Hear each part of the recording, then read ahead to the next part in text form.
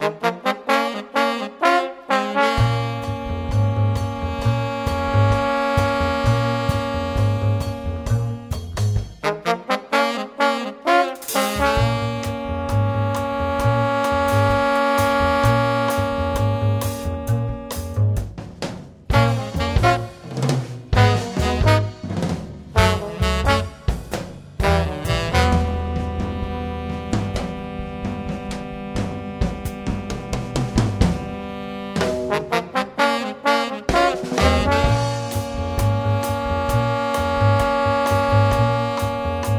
to the Scratch My Brain podcast, brought to you by ScratchMyBrain.com.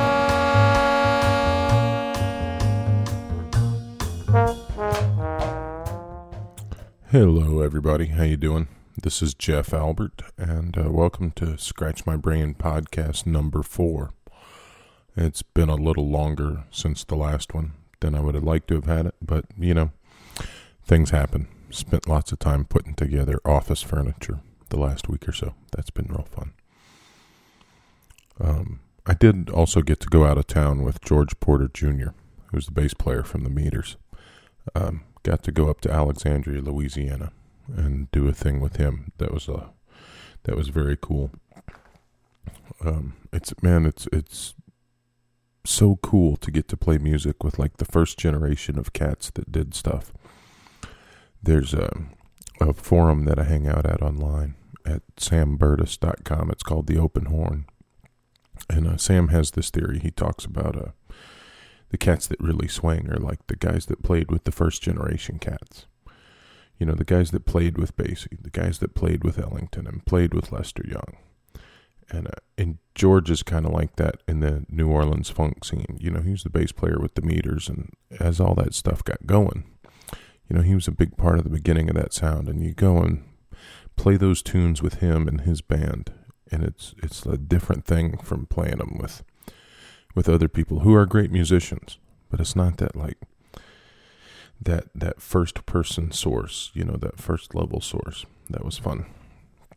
Anyway, I've got a lot to talk about here today on podcast number 4. I'm gonna play some music for you and probably talk too much and do all that good stuff.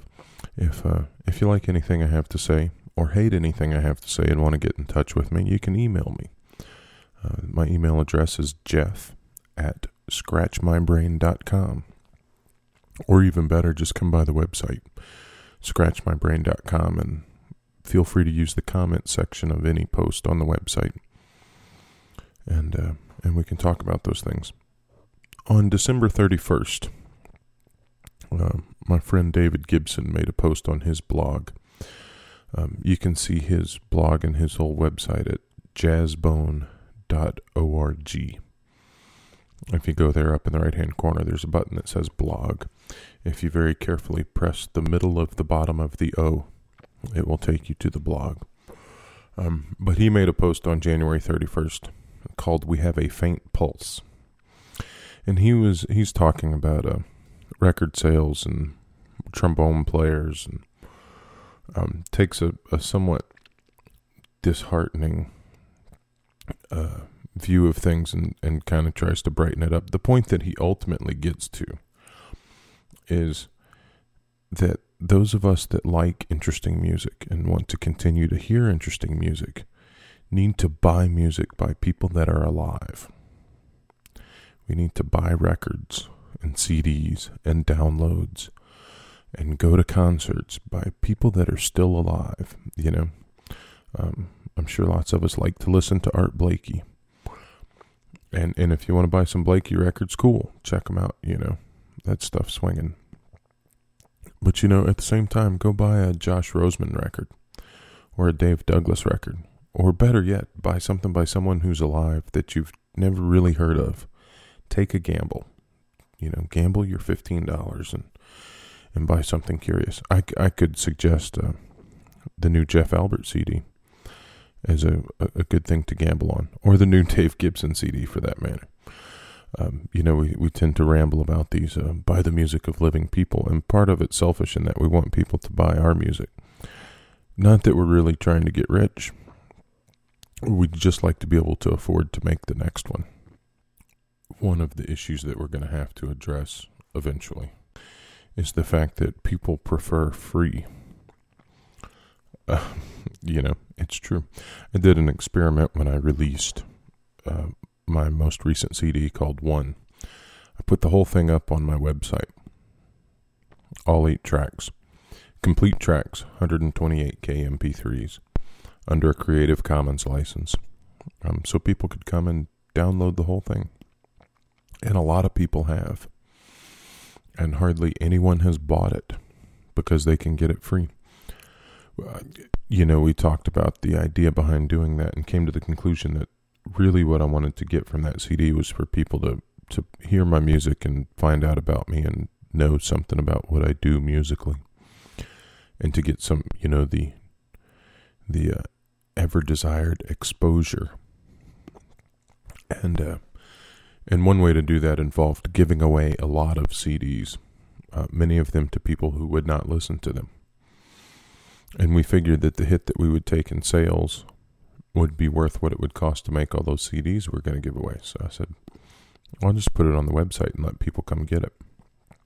And in terms of exposure, it's been fabulous.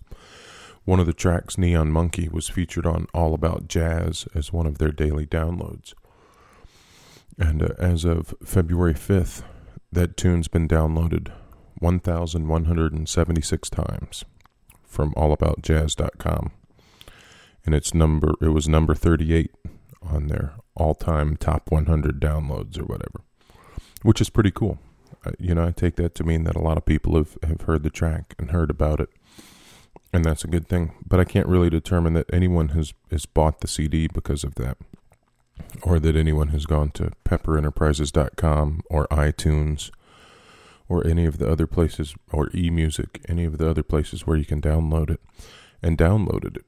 I mean, a few people have, but really not enough to, in and of itself, pay for making another one. So people prefer free. And I'm as guilty of that myself as anyone else, There's a very good CD that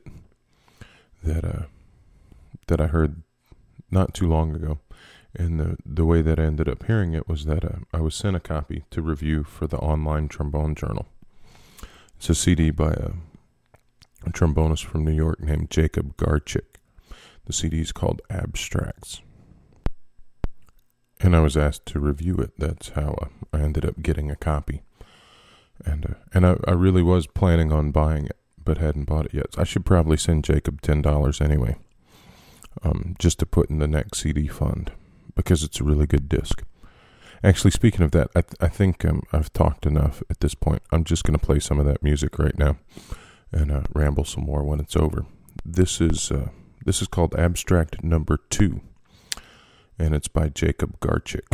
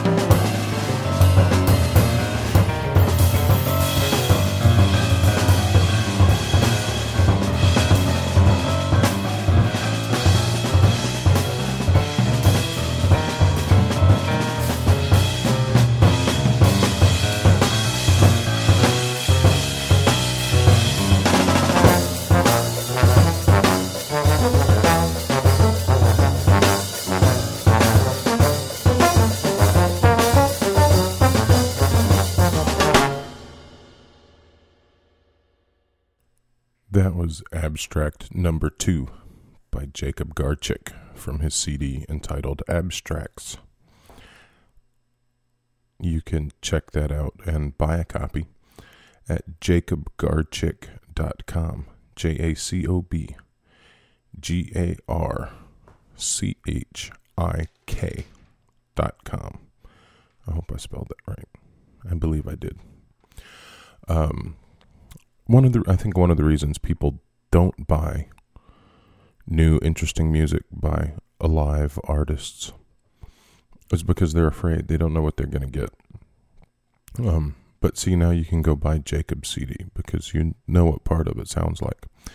And you can go to his website and listen to samples of the other parts. And he's actually got a bonus track that's a free download on the website. So at least go get the free stuff. And then talk about him and tell your friends. And maybe somebody will buy the CD at some point. That's what we have to figure out how to do, is how to afford to keep doing these things. And anyway, enough about selling CDs. There've been some interesting things that have come up that I've talked about on the blog that I'll talk about a little bit here.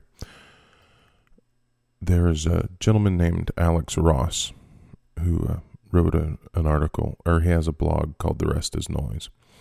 And he wrote a bit called Celebrate Mozart by Ignoring Mozart. And my favorite line from that was, if Mozart were alive today, he'd be dead. If you really want to celebrate Mozart's world, Mozart's culture, Mozart's life, you would ignore the man himself and listen to music by a living composer. He said this in the context of all the brouhaha going on about Mozart's 250th birthday right now. And his point was that when Mozart was alive and writing that music, the music that he was writing was part of the daily culture. It was really part of what was happening at the time. And his point is that to celebrate that, we should participate in our daily culture and listen to music that's happening right now. And I think that's a great concept. By the way, I found that from the blog of the band The Bad Plus. They have a very interesting blog. It runs all sorts of places. Sometimes it's just lists of the books they've recently read, but it also has some really interesting things. It's called Do the Math. You can check it out. It's thebadplus.typepad.com/dothemath, all one word. And whatever you think about that band and their music, the blog is interesting. And I think the band's interesting on some level. I have to say that I don't have all of their records, but I have one of them, and it moves me in a certain way. I think part of the thing that we need to remember experiencing new music is to remove some expectations. We go into things with like we expect it to be a certain thing. Well, it's a piano trio. It's piano-based drums. So it's got to either sound like Bill Evans or sound like Oscar Peterson, because that's what piano trios sound like, right? Well, no, that's not what the Bad Plus sounds like. And a lot of people really violently don't like what they do, which I guess is okay. I always think that one of the signs of good art is that some people hate it. So that's healthy. It moves you. If it makes you hate it, it still moves you. That's all right. A couple other interesting things that came up since the last podcast. One was an article in the New York Times about downtown clubs doing classical music in New York, which I thought was fascinating. And some of that's been happening around New Orleans as well. The Louisiana Philharmonic had this thing called Find the Phil, where they would email clues to their email subscribers and finally actually announce it the day of the gig of where some subgroup of the orchestra would be playing. And it was often in a club or some unusual place to go hear some sort of chamber music by Louisiana Philharmonic musicians. And that was always exciting to put that out into a different context. And as I wrote on the website, also recently, Helen Gillette, this cellist here in New Orleans, who plays with New Orleans New Music Ensemble and a variety of other things, has been playing at Cafe Brazil, which is a long-standing Frenchmen Street venue. And it was kind of funny. I'd forgotten that she was doing it, and I was walking down Frenchmen Street one night, and I was like, I swear that I'm hearing a Bach cello suite. And sure enough, Helen was in Cafe Brazil. She plays kind of early usually, like 7 to 10 or something like that. And she was playing, solo cello music, and it was very cool. There were people there. It was great. And Cafe Brazil sounds much better with one acoustic instrument than with 5 electric instruments anyway. But it was a cool concept. And that's something that we've sort of followed with the New Orleans New Music Ensemble. Most of the performances that we've done have been in venues, that are clubs, bars, essentially. We play quite a bit at this place called The Big Top, which is an art gallery space performance venue. But they have a bar. One of the rules, Jimbo said early on, we decided one of the rules is we would only play venues that had a bar in the same room as the stage. For example, the Orpheum, where the Louisiana Philharmonic was playing before the hurricane. They had a bar in the lobby, but that didn't count. We figured if we played the Orpheum, we'd have to move the bar into the room where the group was playing. I don't know if that's because we wanted people to be comfortable or if it had to do with the drinking habits of certain members of the band. But anyway, that's the point of the New York Times article, was that part of moving forward in the presentation of the arts is to do it in a way that people are comfortable with. One of the quotes from the article says, "It's not true that young people don't like classical music. Young people don't like recital halls." And that, I think that's true to some extent. And if you can play good, interesting music in a club somewhere where it sounds good and people are comfortable and they can wear t-shirts and blue jeans and get a beer, then that's good for the people and good for the music. One more thing before I play some more music. Just a new blog that I wanted to let you know about. It's called Rocket Ship, and it's a blog by Rob Ewing, who's a San Francisco area musician. You might recognize he's the trombonist for Married Couple. I played a cut or two from their CD, I think, on the last podcast.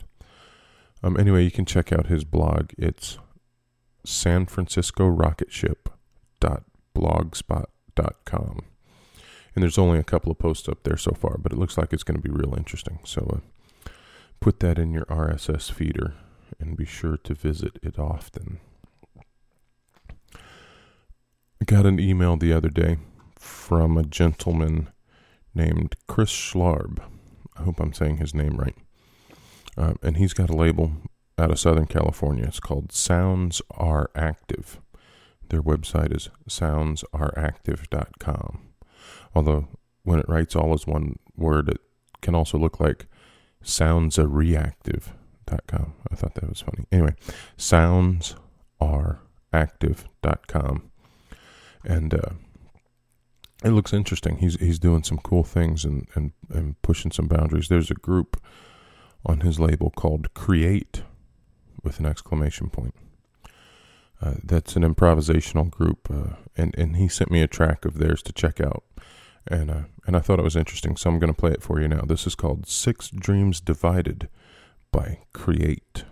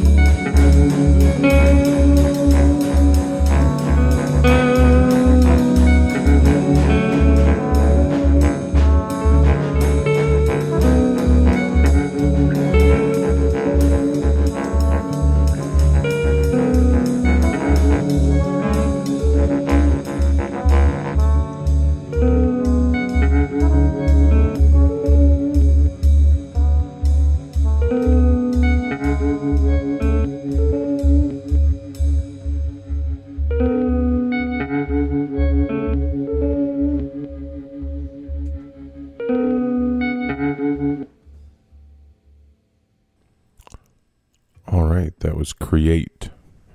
The name of the piece was Six Dreams Divided. You can check them out at soundsareactive.com. SOUNDSAREACTIVE.com. All right. Well, I think that'll get us through today's show. If there's anything you'd like to say, please give me an email, jeff@scratchmybrain.com, or go on by the website and drop a comment. I'd love to hear from you. We'll be back soon. Again, the music you heard today was from Jacob Garchick. That's jacobgarchick.com. And then from Create. And you can check them out at soundsareactive.com. Thanks. I'll talk to you soon. Thank you for listening to the podcast of Scratch My Brain. Please visit us on the web at scratchmybrain.com.